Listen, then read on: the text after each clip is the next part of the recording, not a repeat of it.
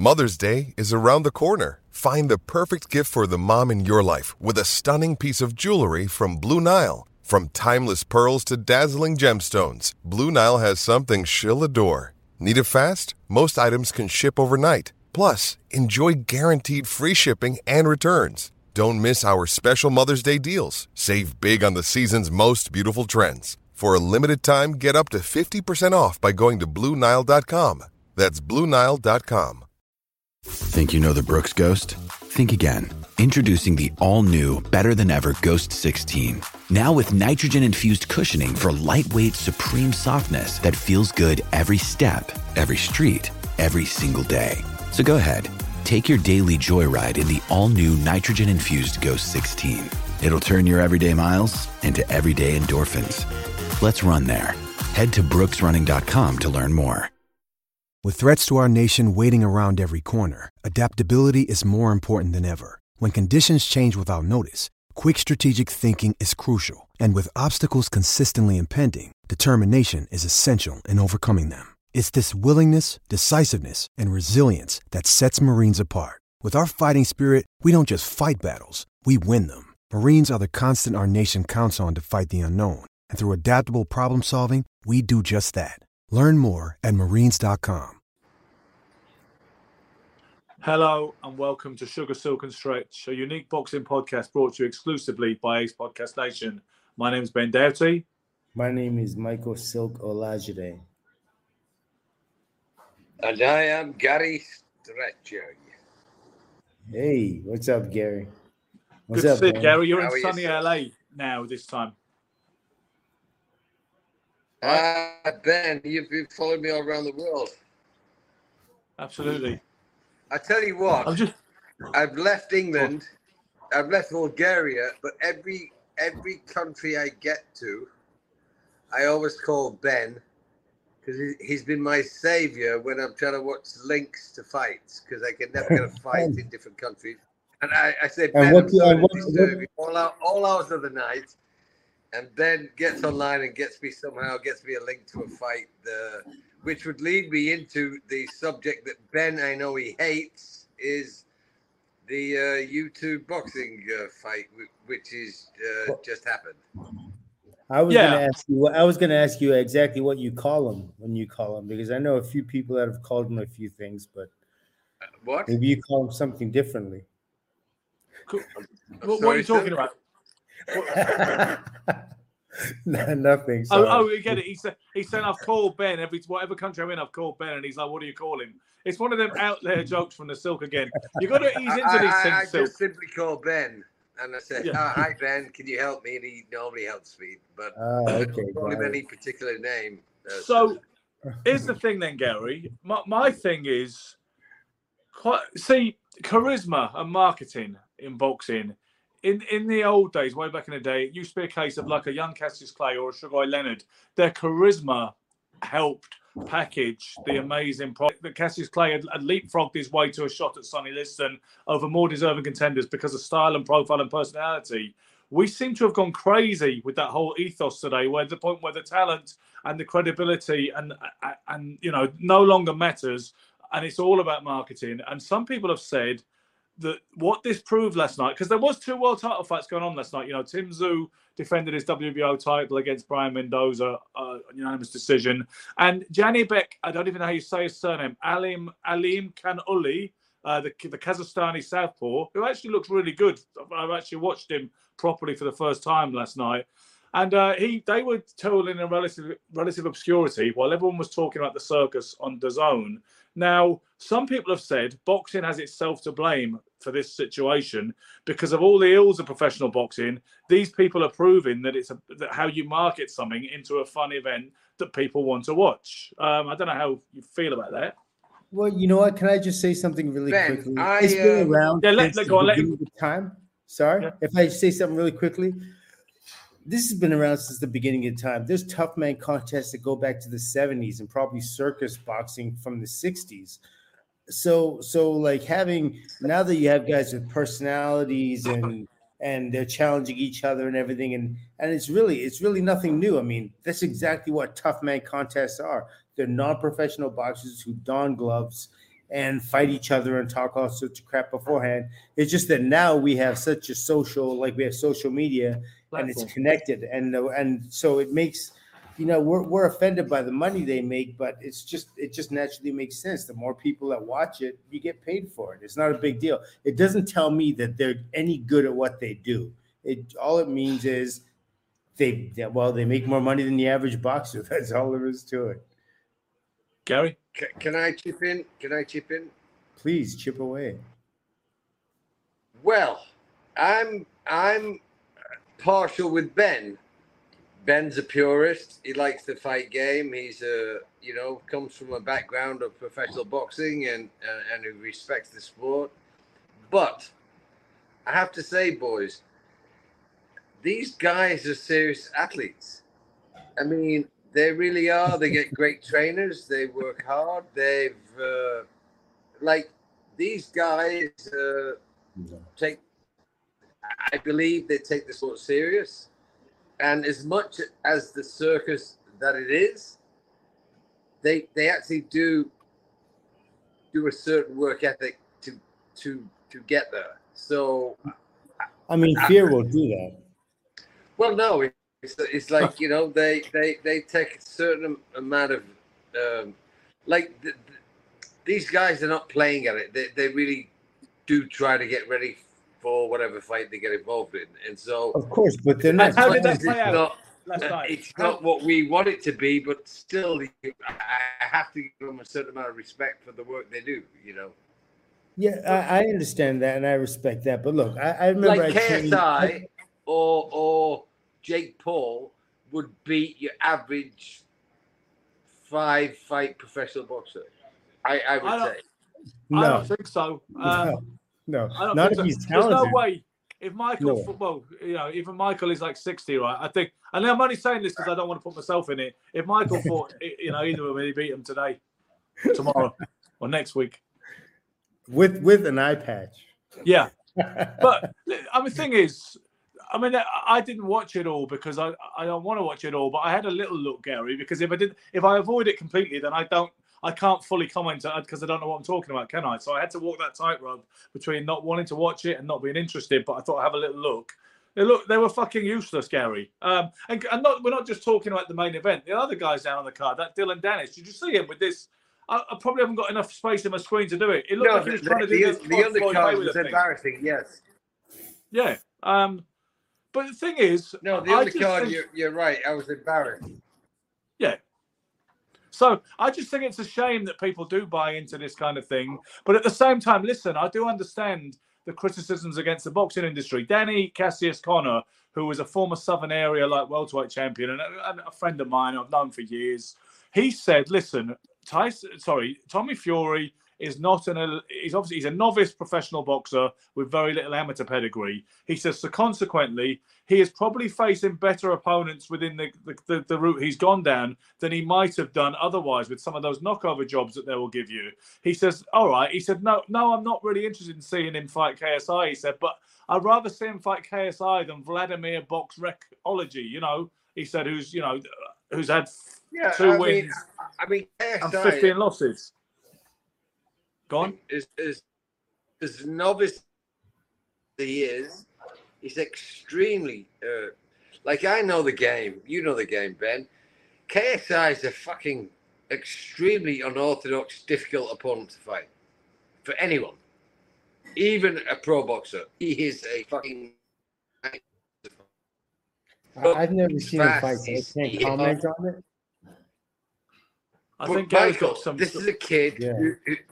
He's very athletic. He's I hate to say it, but you give me a YouTuber boxer, I'll fight all day. Give me KSI, I would be cautious because the kid's dangerous. He's not orthodox.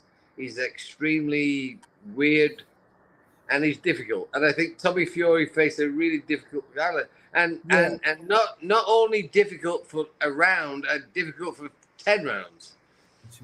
You can't work him out in a round or two. They only went 6 rounds, right? Dangerous the whole night. I thought Tommy did kind of a decent job, but the fight was horrific. It was grab and hold fight, but yeah, but they're I don't punching think each other anyone in the can, I back don't of the think head. anyone There's would all get sorts of rid of things K. going on, and I not don't the think anyone. reality. I don't think anyone would get rid of KSI that quickly. I think it's just extremely awkward and unorthodox. Yeah, I don't know that. So how do you get on with like Anthony Yard or something like that? I'm sure he would knock him spark out. Anthony Yard would blast him out, I think, but yeah, I think he'd be awkward for a while. With the star jump, Anthony Yard's a bit different, I think. Well, because what we're talking Anthony about now, Yard's a Gary, you're puncher. talking about the skills. So when an individual with skills now starts fighting guys that have never boxed before and don't have those skills, and they don't have hear me out. Anthony Yard, he's awkward against a guy who's never fought before. Anthony Yard, or maybe he's going to be awkward for a guy that sticks and moves naturally. But Anthony Yard is an explosive big banger, so I would expect. That's what I'm saying. That's what I'm saying. An average pro would have difficulties with the KSI of the world. No, I think they would not. An average Absolutely pro. not. No, they wouldn't. No. Well, look, the thing is, he doesn't fight any, does he? So that's the thing. It's all conjecture. We don't know because he doesn't fight him. He fights a guy, Tommy Fury. If he had an amateur career, I'm not aware of it. People keep saying he's in boxing since he was 6 years old and he comes from the fighting gypsy clan and all that. But I'm not aware he had any amateur career to speak of. I've seen him turn pro and I see him knock over a few. I think he had 10 fights. Yeah, but check it out, Ben. When you say things like that, and Gary, when you say things like that, what you're doing is you're denying your own pedigree, Gary, your own pedigree. The fact that you fought and you know what it takes to hone a punch, to make that punch. The fact that you can hit somebody and beat somebody who spends every single day of their life perfecting their art and ability, and you're telling me that now you do that, right? You cultivated your style day in, day out. You've been hit, you hit other guys, you learn to slip punches, your body's attuned and adjusted to pugilistic perfection or your version of it. And then you're saying some guy up off the street that all he does is watch videos and can come and get in the ring with you and give you hell. That's just not reality. It's not reality. There's no way you can do. That's like me saying I can get in there because I've been driving cars since I was 16 years old. I can race, AJ Petty or some race car driver. It's like, it's just not true. I can't. The reality of it is I can't. When it comes down to competition and stuff gets real, I'm not going to be able to mess with any professional athlete or any amateur athlete in any other thing that that I can't do. Boxing's no different. I get your comment, Silk, but I believe I have enough experience in the fight game to know when someone's difficult or awkward, and I think KSI is a pretty difficult, awkward opponent. Charlie Edwards said, when you sometimes spar with a guy who's so bad that you struggle with him because you've got a good skill set and you're used to a different level. Exactly right, Ben. That's what Charlie said. He said, I think that's what happened to Tommy. But see, I must admit, I've got a down on Tommy Fury right from the off now because I don't see anything. I mean, I look at all that nonsense. I hardly saw any of it, but I saw bits of the build-up and they're in a cage, banging the cage like a pair of queers. And yeah, I said that. I'm very kind of liberal and metrosexual, but I said it because I'm a man and I'm trying to dig you out. You're going to get us canceled at this rate. Yeah. You know what I'm saying? Listen, my brother is gay. I said there's nothing wrong with a queer. There's nothing wrong with a queer. There isn't. And, ask anybody who knows me. I have a very liberal attitude towards all that kind of thing. But I will say it to dig someone out because that's the fighting man in me. That's the boxer in me to say, what are you doing that like a pair of queers for? It shouldn't be taken more gravely or seriously. Ben, but, Ben, if you get cancelled, I'm with you, okay? Yeah, okay, yeah. Well, we might have to literally pretend to be with each other just so we don't get cancelled. But listen. Yeah, that's okay. Anyway, let's move on. Did you see the fight, Ben? I wouldn't watch the whole thing. I just saw bits of it, and I saw bits of that Dennis fella with his Floyd Mayweather southpaw, with his arm up like this, doing the shoulder roll, and then flicking a jab like this. I saw that. That was good. Who did that? His name's Dylan Dennis. I hate saying these guys' names. I hate saying their names. But he had a jab like this, southpaw. He went like this. It was great. Well, you should have seen it, Silk. You might have learned something. Well, you know what? It's really interesting because even guys with awkward, very strange styles in boxing, they've done it so much they can make it work for them. I remember when Edwin Rosario came on the scene, and he was boxing like this. He had his elbows up here, and he would be very sharp and hard with his moves, and his elbows were way away from his ribs. And every trainer tells you to keep those elbows down to your ribs and punch from here. And he came out like this. Now, that's unconventional in boxing, but you know what? It worked because he's been doing it. He's cultivated that style. He's been doing it since he was a kid. And so now the advantages you think you have, you don't have unless you're somebody like, who is it, Jose Luis Ramirez, who finally got to him? Well, they won and lost against each other. Ramirez beat Rosario in a real up-and-down 4-round shootout. But Rosario beat him on another occasion. But Chavez was the one who really beat him first and was able to take advantage of that style with the elbows up here, and it just didn't work for him. Chavez was the one who really walked Rosario down and put a hurt on him. Yeah. I mean, that was like a masterclass of infighting, you know. But you're right. Sometimes, you know, when somebody tries to, I remember Nate Campbell, I think it was. Wait, Ben. Sorry. Can you back up a second? Can you say that? The first part of that sentence again. When we talk about guys who do something unconventional, but no, not that part. The sentence before. I don't remember what it was. You said you started off with something like "you're right." You're right when you say sometimes a coach. You just wanted that's all you wanted to hear, wasn't it? You were right. It's like when you kept getting me to say thank you for various acts of kindness when I was in the States. You said I'd learned the value of critical thinking and critical thanking after a weekend with you. But no, you're right when you say that. I remember Nate Campbell saying to Buddy McGirt, or I remember Buddy McGirt describing this conversation. He said, whatever you do, coach, don't fuck with my legs, my stance. Don't tell me my legs aren't wide enough. He goes, don't talk about my balance. I stand the way I stand, and that is the way I do it. And he didn't want to be told something different. You know what I mean? Because sometimes if you give them the conventional wisdom on it, you take away something that they might have, you know? And that's the thing in boxing. It's like sometimes, like some people will come in, I look in retrospect, I think back to my career when I've had people come into my life and they've tried to, like in a boxing sense, and they've tried to change some things up. And I've been resistant to it. And in retrospect now, I'm like, that was exactly what I really needed. You know, what I mean? And that's the shame of it. It's like when you listen to somebody else, like, are they going to spoil the ingredients or are they going to make it better? Chances are, if it's missing, it's not existent, and they're telling you, you know, to get it. It could be it probably is a good thing. I try to now in life. I try to, whenever somebody says something, I analyze it and I take it on board. What about you, Gary? Did you ever have a coach try and get you to do something or stop doing something that you felt instinctively wasn't right for you? My whole career. Yeah. Well,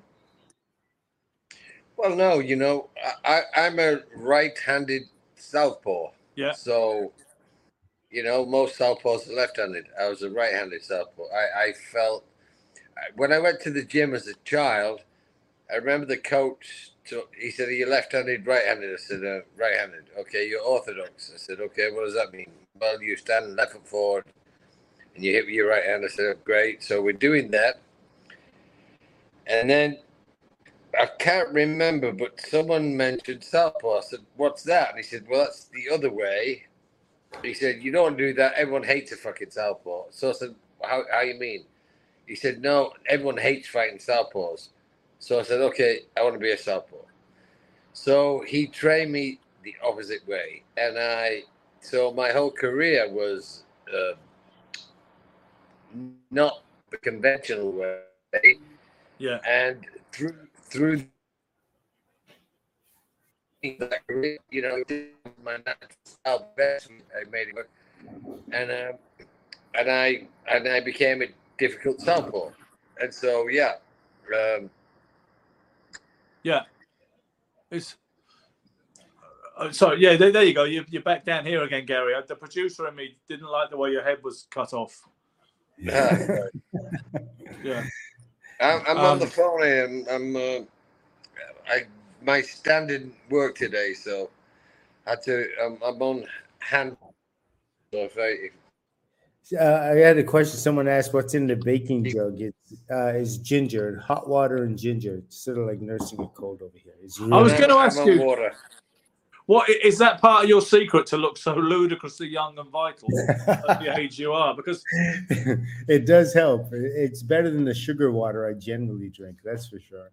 Yeah, because that's the thing. So when I was in the States with you, I see you have milkshakes, I see you have burgers and pork sandwiches, and I'm like, how does this motherfucker look so good on this diet of just what everybody has?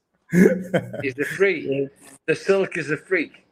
Yeah, for sure. Yeah, you're too kind, believe me. Yeah, it's too kind saying he's a freak like that. Listen, guys, I'm not trying to shut down the other conversation. Because I know it was something Gary wanted to talk about in a no, Ben, it's a relevant subject. I mean, we can be purists as boxers, but the reality is there was a fight last night. It was a big fight. Hey, it's Kaylee Cuoco for Priceline. Ready to go to your happy place for a happy price? Well, why didn't you say so? Just download the Priceline app right now and save up to 60% on hotels. So whether it's Cousin Kevin's Kazoo Concert in Kansas City, go Kevin, or Becky's Bachelorette Bash in Bermuda, you never have to miss a trip ever again. So download the Priceline app today. Your savings are waiting. Go to your happy place for a happy price. Go to your happy price, Priceline. But did anybody see Tim Tszyu?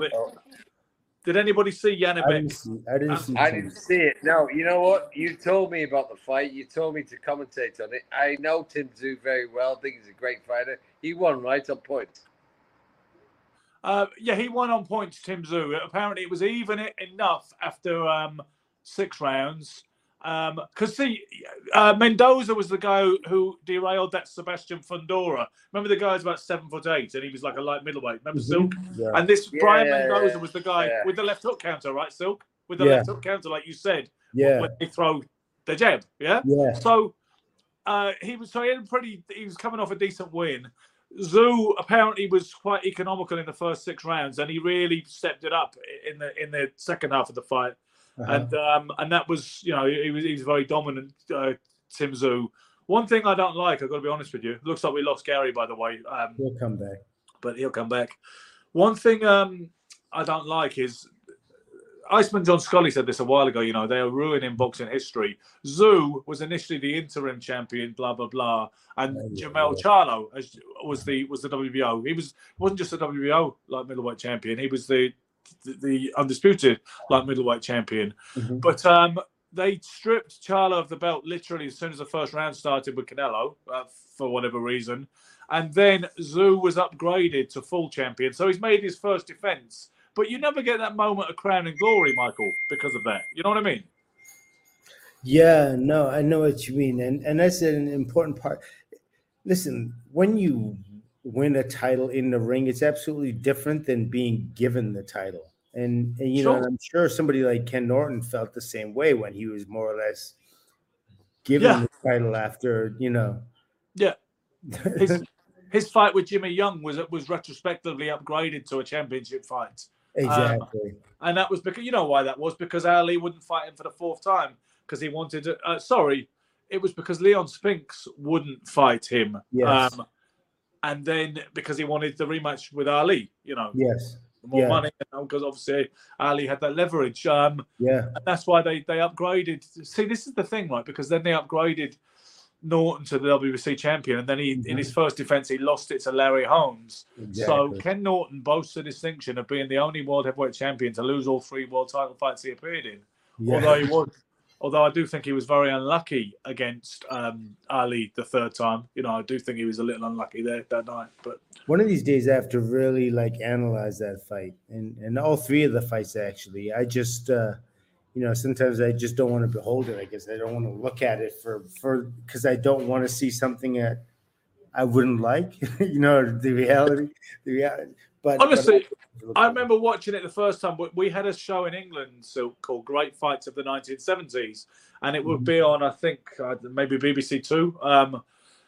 And you would stay up. I would stay up late for it, school days, and I would watch it. And these were you got to remember, these are mythical fights that I'd only read about because I was too young to have caught Ali and Full. I guess I could have seen it in 1976, but I didn't. So when about 6 years later, when I'm 12 years old, I'm ready to watch it, and I'm obsessed with boxing. I idolise Muhammad Ali and Sugar Ray Leonard. So there was no way I wanted to see Norton have won that fight. But as a 12-year-old, I watched it on Great Fights of the 70s, and I certainly think that Norton looked like he won it.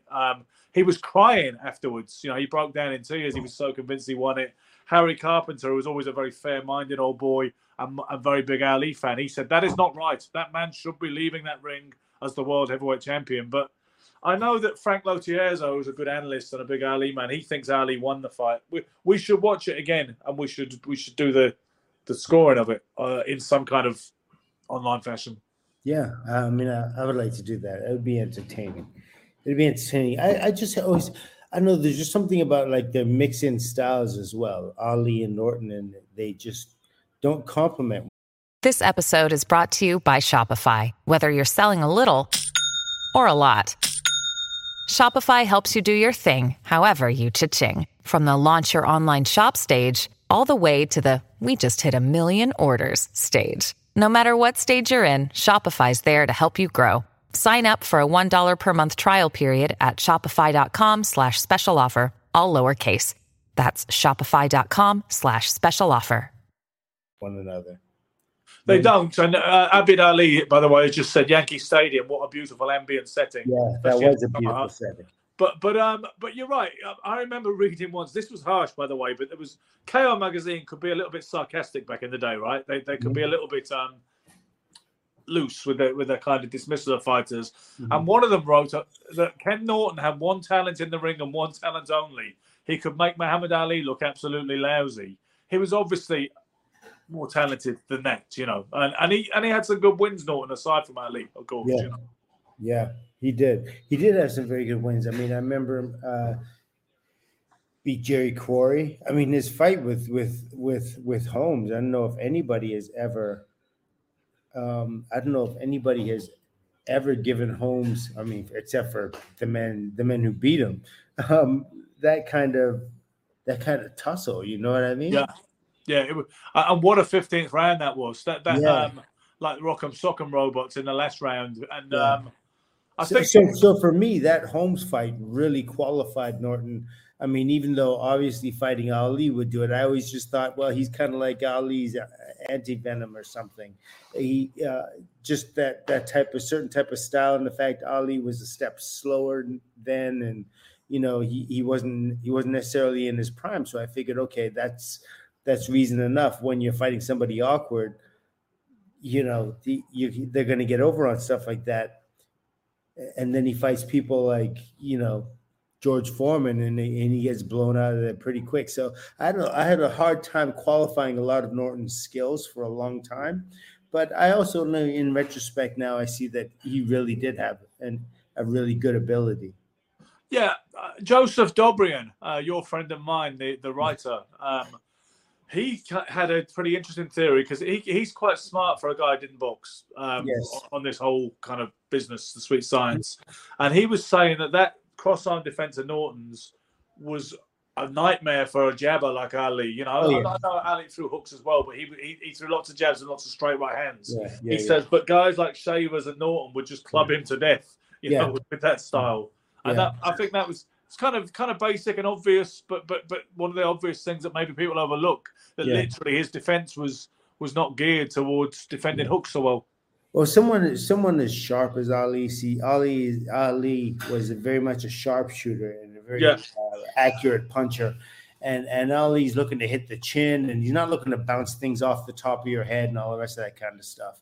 He's looking to catch the chin and turn the hand over and hit extremely accurately. The nose, the chin area, stuff like that, uppercuts.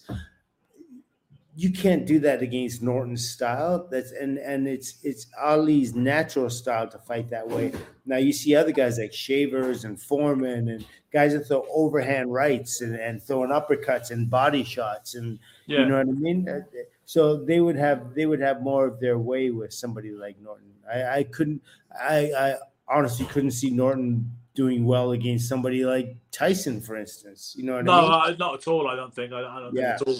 You know, and what was I going to say? It would be fascinating, would it not, to see the 60s Ali in with some of the guys, the high-profile guys who gave him trouble in the 1970s. Obviously, it'd be interesting to see him with Frazier, you know, the 1966 version of Ali, let's say. And to see how he'd handle Norton. You know, would he have handled them a whole lot better? I believe so, because Ali had like limitless energy in that at that stage. Yeah, and it's not like Norton didn't have the type of hand speed that was intimidating. He'd see it coming. You know what I mean? I if you told me that Ali would stop him anywhere after like the 8th, 9th round, I would be okay with that. I wouldn't have an issue with that at all. No. I mean, Ali has just said, who was the South American who beat Norton? Big upset. I remember who it was too. It was one of those typical Latino names. It was a very typical Latino name, like Dominguez. It wasn't Dominguez, but you know what I mean. It was one of those kind of Garcia type names. And they fought twice. I'm gonna get this really quick because that's gonna bother me. You remember who's talking about? John Doyle, by the way, says Norton could be vulnerable early. Was KO'd in 1 by Jose Luis Rodriguez. He got it. John Doyle's got it. Was KO'd in 1 round by Jose Luis Rodriguez. Yes. And Fraser, I said it was very generic, didn't I?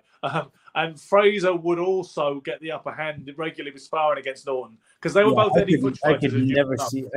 I could never see Norton losing in a fight to Joe Fraser. I'm sorry, Joe Fraser losing in a fight to Ken Norton. I just couldn't see. Do you know what? It's interesting. There's some footage of Holmes and Fraser sparring, and Fraser is all over him. To be fair, I mean he's like a cheap suit. I mean Larry is having his moments, but it looks like he's under a lot of damn pressure. Like to the point where he ain't comfortable. You know? Oh, really? I'd love to see that footage. I mean, I'm gonna find it for you. I mean, I do believe that Holmes wasn't your conventional mover. He's like right in front of you. And he has the skills. Like he's not a dancer like Ali was. He wouldn't give himself that distance. He has a boxing upper body and a slugger's lower body. You know what I mean? Like he'd plant his feet and he'd be there. And so for somebody like Joe Fraser, I don't know. If you're not a power puncher as well, like George Foreman, and you're standing right in front of him, I think you're going to have a long night. It's funny, because Fraser occasionally showed a different style. I think it was the 3rd Quarry fight. When he was boxing and throwing triple jabs and stuff, and on his toes a little bit. I know he had a little bounce anyway, okay. But Fraser, one time, there's a quote attributed to him where he says, "People think I can't box." He said, "Of course I can. I just prefer to go get a man."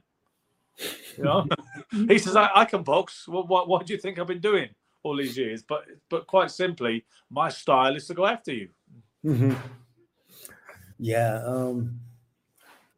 Aggression is a weapon, and used at the right times, against the right styles. Like James Toney says, pressure busts pipes. You know what I mean? Yeah, exactly that. And I think that's the thing with pressure, isn't it? And sometimes if you run from a guy, you're only making his day. That's why you've got to see some guys like Canelo. Canelo doesn't like movement because his feet seem kind of slow. You know what I mean? But they never used to be. I mean, I look back when he was even coming up when he was fighting. He didn't have slow feet at all. He's got a nice bounce. He's got really good movement. But you remember when Erislandy Lara was very unlucky not to get a win against him back in 2014. I didn't see that fight. Going back nearly 9 years now. It is going back 9 years, nearly 10 years, I meant to say. But he had a bit of trouble finding him all night. You know what I mean? I think Lara won the fight personally. I think, yeah, for sure. I remember I interviewed Barry Hearn, Eddie's dad, the Monday afterwards, the Thursday afterwards, and we spoke about the fight, just the way you break down current action, all the rest of it, and he said, but Alvarez is the bigger commercial animal, isn't he? Then it was funny the way he said after that. He said, I mean, I don't mean it's crooked, but there's a natural tendency to veer towards the bigger commercial animal, which was about as succinct a summation of the professional boxing culture as you really. It does make the promoter's job a lot easier for you to have an undefeated fighter and to keep it that way. But it seems like no matter what, even if you judge a fight fairly and the one who wasn't supposed to win wins, you can always attach your wagon to him, to the fighter who wasn't supposed to win, who wins. If you attach your wagon to him, you know what I mean? You get a chance to. Yeah, well, they said that was Don King's thing, right? That was Don King's modus operandi, supposedly. Everybody talks about the famous scenario when he went to the Foreman-Fraser fight in Jamaica. He went with Fraser, the champion, and left with Foreman, the champion. And people talk about him stepping over Mike Tyson's prostrate body to get to Buster Douglas. And I remember even when Gerald McClellan lost, to Nigel Benn, and the dire effect that had on his health and his life and his future. When McClellan, I presume, must have been stretchered off already and taken from the scene and rushed to hospital. Nigel Benn was in the ring, emotional, on a high, saying, you start believing in the Dark Destroyer. And then Don King is still hanging around schmoozing Nigel, saying, you made a believer out of me. That was a little questionable. Not that I realize this is not a news flash, by the way, but you know what I mean. It's unlike a lot of the more commercial sports, boxing is always going to, you're going to see the raw essence of an individual. You're always, generally you're going to see, the ugly sides of individuals when they're put in situations and they're not primed and propped, ready to answer certain questions. So, once emotions are exposed, you get to see who you're really dealing with. And in moments like that, you look at individuals and I don't know, it just causes you to question everything. I also know, I was thinking about this the other day because Luis Marciano, who is Rocky Marciano's nephew, he's on Facebook, right? You've seen him. Yes. He's staunch. I swear to God, I swear that he likes a couple of libations at a certain point in the evening, and you can read his energy sometimes when he may have had a couple. Because he was saying, I said something about J. Russell Peltz. It was a quote or whatever. And he was like, promoters are nothing. We don't look up to them. They look up to our family, not the other way around. And there's times when I feel like saying, you know what? Hey, listen, it's all right. That was your uncle. You didn't do any fighting. Rocky did all of that. All that legacy is Rocky's. It's not yours, Lewis. It ain't yours at all. Yes. And he was saying promoters ain't fuck all and all the rest of it. And, you may idolize and Ben, or you may look up to him and put him on a pedestal, but I certainly don't. We don't. And blah, blah, blah. And but who do you mean by we? When he said we, was he speaking French or was he? Yeah, I can only assume so. Or maybe it was the royal we. I don't know. Oh, could it have been the we system, like the kind of Xbox PlayStation thing? Yeah. Yeah. See, I'm trying to go along with your kind of slightly cryptic kind of humor at this point. I'm getting a feel for it now. But, I remember you once saying, let's not over-celebrate promoters. You said it's not rocket science, right? Or at least you don't imagine it is. Yeah? Is that? What part isn't rocket science, sir? You once said, let's not lionize promoters beyond reality. It's not rocket science. You said that. Yeah. No, it really isn't. And I always feel like I have a hard time in a lot of ways understanding what promoters do and why they always get the lion's share. Is it because they put up the money? You know what I mean? Like, what is it about what they do that guarantees them the lion's share? Well, they lose money as well, obviously, Michael. And if they don't have television, it's a whole different game and a whole different level of stress and struggle. Well, that's certainly when somebody's really good. If they're successful promoting boxing without TV, right?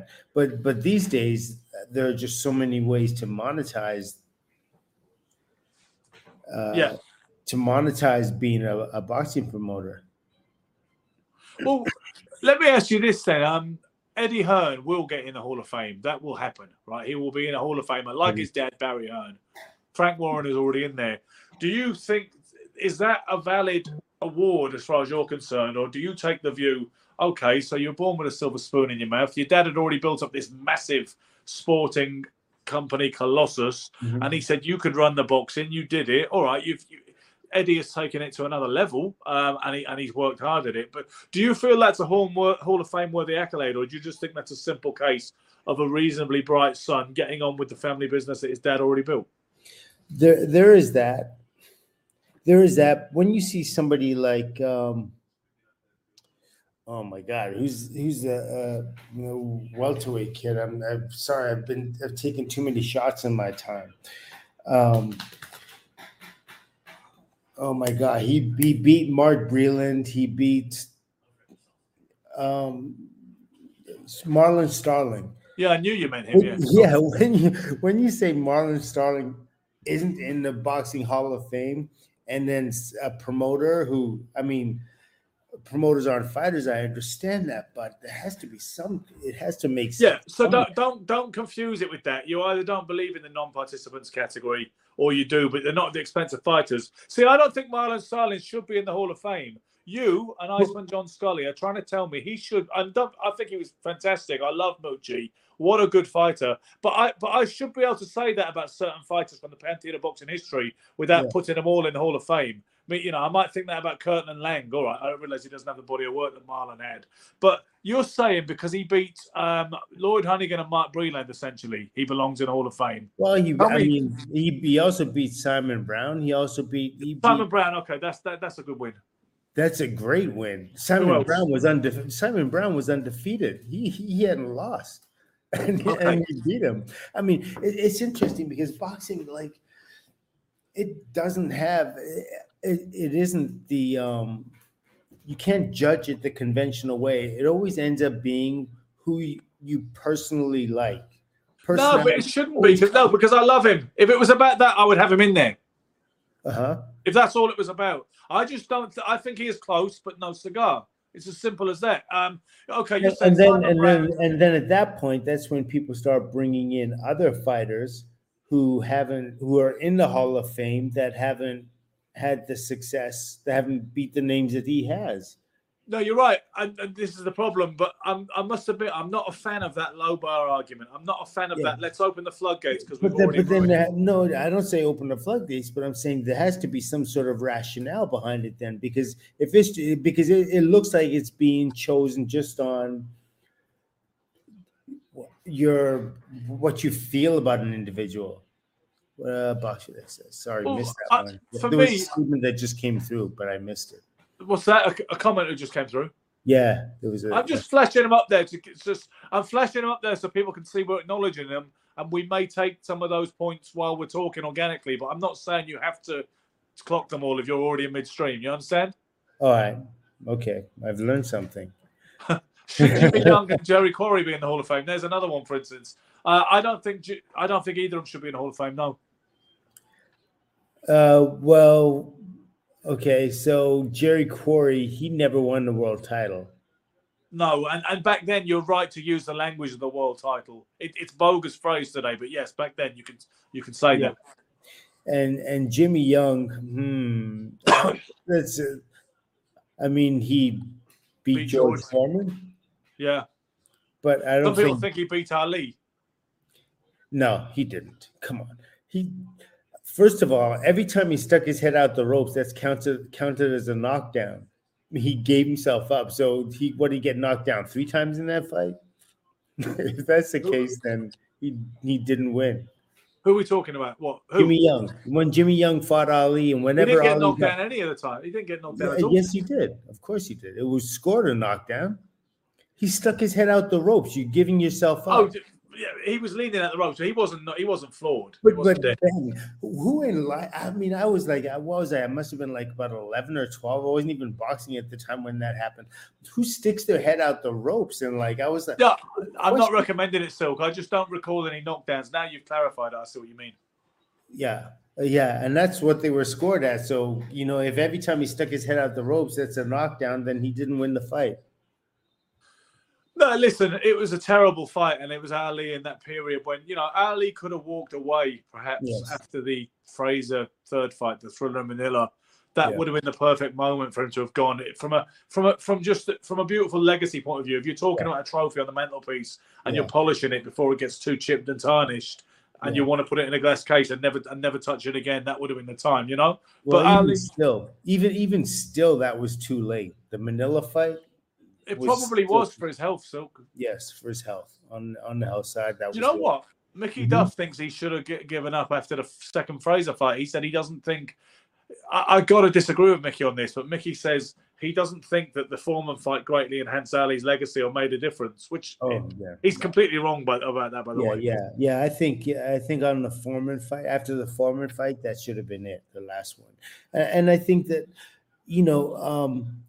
it's crazy. It's like people didn't know that if you take a punch, if you get hit that often, there are going to be repercussions of that sort. Because there were fighters before Ali who ended up with, who had punch drunk syndrome and all that kind of stuff. What did King Levinsky? King Levinsky always springs to mind when the guy who said, Joe Louis took me from being a contender to a guy selling ties just like that. And he wasn't the full shilling. I remember, I think it was Ali in his autobiography that he cites King Levinsky as one of the examples of a punch-drunk fighter, and a kind of warning potential portent of things to come. Yeah, you know what? And it's really scary because you realize it and you talk about it, but it's happening to you every time you're stepping in the ring and every time you're sparring. And not having the individuals, like, it's very important to have people that look out for you. Yeah. In the ring. But they get caught up in the circus. They get caught up in the fight. They get caught up in the energy, and they forget it as well.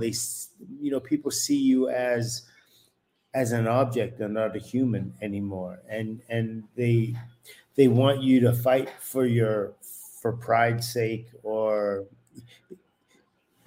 they believe in you and they don't see the downside of that. And you know what? That is why. This show's called Nevermind the Bollocks, by the way, which was kind of reference to the Sex Pistols' only album. But what are bollocks? What are bollocks? Well, is it like mollusks? Are they underwater sea things? No, they're not. They're it's basically a slang term for testicles, but but it's also an effective term, a slang term for nonsense. Like, that's bollocks. Don't talk bollocks. Silk. Oh, like BS. Bollocks. Don't be a contrarian. Don't talk bollocks. That kind of thing. Oh, you mean like bullshit? Yeah, absolutely like that. So the Sex Pistols' first album was called Nevermind the Bollocks. Here's the Sex Pistols. Gary was saying, could we talk about the KSI blah, blah, blah thing, Fury thing? And I said, okay, but can we call it Nevermind the Bollocks? As in Nevermind the Bollocks. And I think we've segued away from it really well. Gary dropped out, by the way, because his Wi-Fi in the hotel stopped working because he's in Los Angeles and he's in a hotel right now, and he lost the... It's LA for you. Exactly. So, but I think we have actually done a really good job of not minding the bollocks for the last half an hour, just on our own here. So, props. Excuse me, coughing a little bit there, but I think boxing is always going to be that attraction. What are bollocks? A question just came through. Interesting. Boxing is always going to give you that. They're going to give you like the two extremes: the far left, the far right. Yeah. And and that's the thing, to some people, you talk about damage, pugilistic or dementia. I think you said it the other way around. And some people say that's why it's great, fair play to Tommy Fury. He's making gazillions of pounds, or, I don't know what he's getting, but I know it's hideous. It's a crazy amount, for what it is 6-rounder against some Muppet, but who's also getting loads of money, by the way, and is getting loads of money because he sells like what is basically a glorified kind of cordial drink for loads of money because it's hip, and all the kids will fall over themselves for it because humans are intrinsically not very intelligent. But isn't that all marketing 101? I mean, that's just the basis of selling anything. It's like people are attracted to what they like, and that's all there is to it. Well, but no, people are attracted to what they think they like, and people are attracted to what is said to be cool and is invested with a certain status that makes them think they're cool. They obviously think it's cool themselves. They must think it's cool. They're attracted to that individual in order to follow what he does. There's something about him, and so it's based on popularity. Is based on personality. It's not based. It's funny you say that because I'm thinking of the KSI phenomenon, and I've met him. Right, I met him in the gym. And spoke to him for a bit. I recorded a video of me skipping next to him. And I guess I was being a bit mischievous. What I was trying to prove is this guy got no rhythm. And he can't skip very well. And look what he looks like next to somebody who can. So...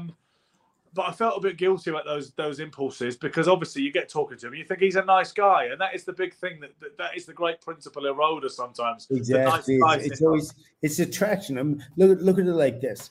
Here's a perfect case. But I was about to say to you before we got off there, I was about to say to you, he's a nice guy. He is not a charismatic guy, and to my eye, he is not an especially good-looking guy either. So what I'm saying is, what is it when you talk about charisma? He doesn't seem especially good-looking or charismatic or interesting. And I don't know what it is about him, even remotely, that made him such. Well, I guess something has happened clearly. Yeah, I guess attraction happens on many different levels and many different ways. So I don't know what his attraction would be, but look at like Sugar Ray Leonard, for instance, right? Incredible talent. Yeah, there are people that don't know anything about boxing that love him only because they're based on his personality. They don't know boxing at all. But especially a lot of women. They can't tell you if he's technically better than Pistol Pete Ranzani or Pino Cuevas or maybe some guy off the street. They can't tell you that. But back in the day, they love him because they relate to him. There's something about him that relates to people. But back in the day, that was an extra factor that helped you make it, and it helped you maximize your earnings so long as you were the goods. But it's still relevant today. It's like but don't you understand? Today you don't even need the goods. You just have that, and you'll be fine. Or as long as people tune into it. You understand that? In the old days, you had to be able to fight as well. Otherwise, it was meaningless. Yeah, but I guess unless it was a tough man contest, you know what I mean? I mean, look at Butterbean. You know what I mean? Yeah. Like, he couldn't even beat a marginal, not even a marginal professional boxer, a real guy that did it. Well, yeah, because he lost to a guy in the gym, in Gleason's gym, called Mitchell Rose, who was like an off-beaten journment type. Yeah, who lost more fights than he won, but he beat Butterbean. He stepped up to the real fight. You know what I mean? Yeah, but it seems now that the cult of personality has gotten to the point. Before it was a bonus and it was an enhancer of a person's career profile and earnings, whereas now it's literally all that seems to matter. That's what I feel the transition has occurred. I missed the last part. I feel that's what's happened in this era. That is the transition we've seen. That no longer is it an addition to talent and substance. It's literally can be instead of. Yeah, but you see, the thing is the people that can qualify your greatness, like being great and being popular, are two different things. Yeah. And at the end of the day, somebody who's boxed for a living wants to be great. They don't want to be popular. People who don't take it that way and don't box for a living, they really don't care about being great. They want to be popular. They're in it for popularity, and they'll do anything in order to be popular. You see people, do what do they call that stuff where they parkour, where they're jumping off buildings and free running. Yeah, all that stuff. You know what I mean? It's like they're doing it to be popular. They have a need to be popular, and if there's an element of danger to it, you know what I mean? There is. There's the guy with the the Australian kid who's unfortunately like a stingray or something pierced his heart. And Steve something. Yeah, and things like that. I don't know if he's an animal expert. I don't know if he has if he's educated in that, but certainly, you know what I mean? He's getting likes and he's getting paid because of, he's doing things that the normal person wouldn't actually. Steve Irwin. Yeah, so Steve Irwin. We're living through somebody else, Steve Irwin. Thank you very much, SA1 BoxFit. I remember Family Guy had like a kind of cutaway one time when there was some guy in America, I don't know who it is even, but someone who did those jackass kind of stunts or did really gross things, to create entertainment. And at some point the character says, "Can I stop this? Does anybody out there like me yet?" That's funny. Yeah, I mean, Jackass is great. Those guys. But it's all, you see how it's all related. It's all in popularity, and then if it's popularity, it translates to money right away in this day and age. Yeah, well, because it's never been easier to market stuff. I mean, one of the advantages of that is obviously we're able to talk to an audience today, and we can chew the fat on boxing and see what direction we go in. We've got our own TV show, all right. It ain't that big as of this time, but we have it. In the old days, I mean, it's a better example from my point of view because you were famous and I wasn't, and you're older than me, and I used to see you on the cover of Ring magazine. So for someone to say there will come an era when you can have your own television show with Michael Elijah and Gary Stretch, you'd be like, well, that sounds pretty damn cool. So that is there's no point me complaining about the culture we live in today when it facilitates this kind of relationship, I see what you're saying. Yeah, I mean, I would use the term me being famous, loosely. You know what I mean? You're famous in my world, in my subculture and your subculture. Oh, shucks. Thank you. I mean, it's really cool. I mean, wasn't it amazing going to Atlantic City and just being among all those faces and you know what I mean? Those meeting Yaki Lopez for the first time to me was just like mind blowing. And this is the thing, you're still such a fan, and that's what I really like that about you, amongst other things, because you either get it or you don't. And when I've got Danny Little Red Lopez on video call with Mike Ayala, you said that's amazing and started filming it. Not everybody understands that. No, they don't. Like, okay, that's kind of cool, but yeah, so what? Yeah. Whereas to you, it hits you in the gut, right? Yeah, absolutely. And it just made me think like of all the guys, like right now, like Curtis Parker and James Hard Rock Green. I do not see him down there. No. I don't see him at the Atlantic City Boxing Hall of Fame. That's crazy. Those guys were Atlantic City. You know what I mean? They were the backbone of Atlantic City, and they should be there. So they really gotta start pulling guys back in there as well. And Yaki Lopez was a great fighter who never won a light heavyweight title, but gave every single fighter that he fought. I mean, he just laid everything on the line. His heart was insane, and his ability was incredible.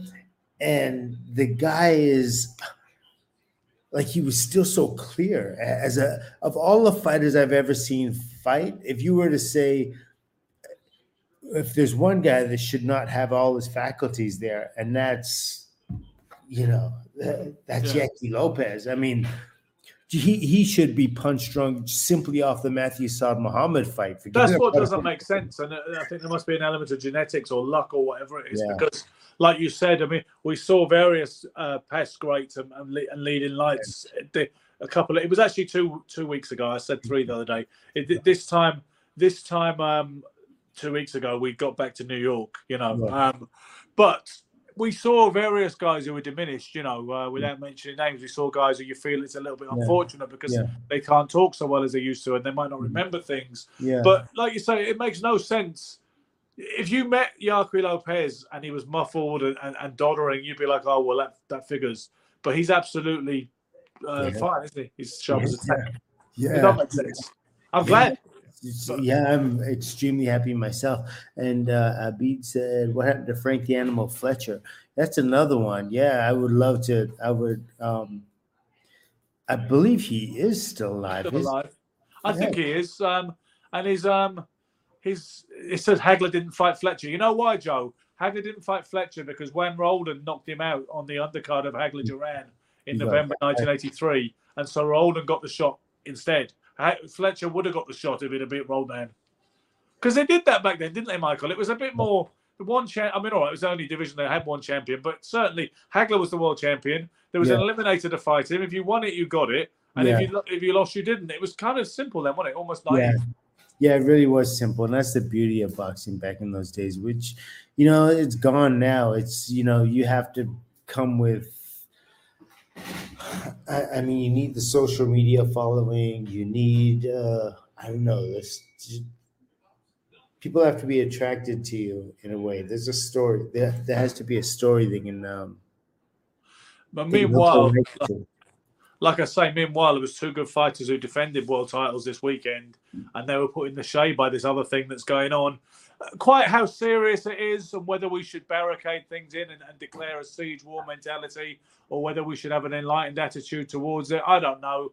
For the most part, Michael, I feel I should ignore it. I really do. I wouldn't report it on my page. This is a bit different. And, I mean, certainly not with any reverence. No, you know what I mean. Like, it can be talked about in passing, or if it doesn't mean anything, it doesn't mean anything. But like, for instance, there was another legitimate fight, and we didn't mention it at all, pretty much. And I didn't because I didn't see it, but I did see the KSI like a highlight because it just was up and social media was there. So I took a look at it, and then I saw they were complaining about each other, and KSI was really upset that he lost, and that he said he lost because of the boxing establishment didn't want him to win. Imagine a video board or whatever he does beating one of their fighters, and I'm like, he's not one of our fighters. I don't know. I'm not. I am disowning Tommy Fury before you try and lay him at my door. Don't drop him my doorstep, Alan Matthews, Saad Muhammad, please. I have not adopted him.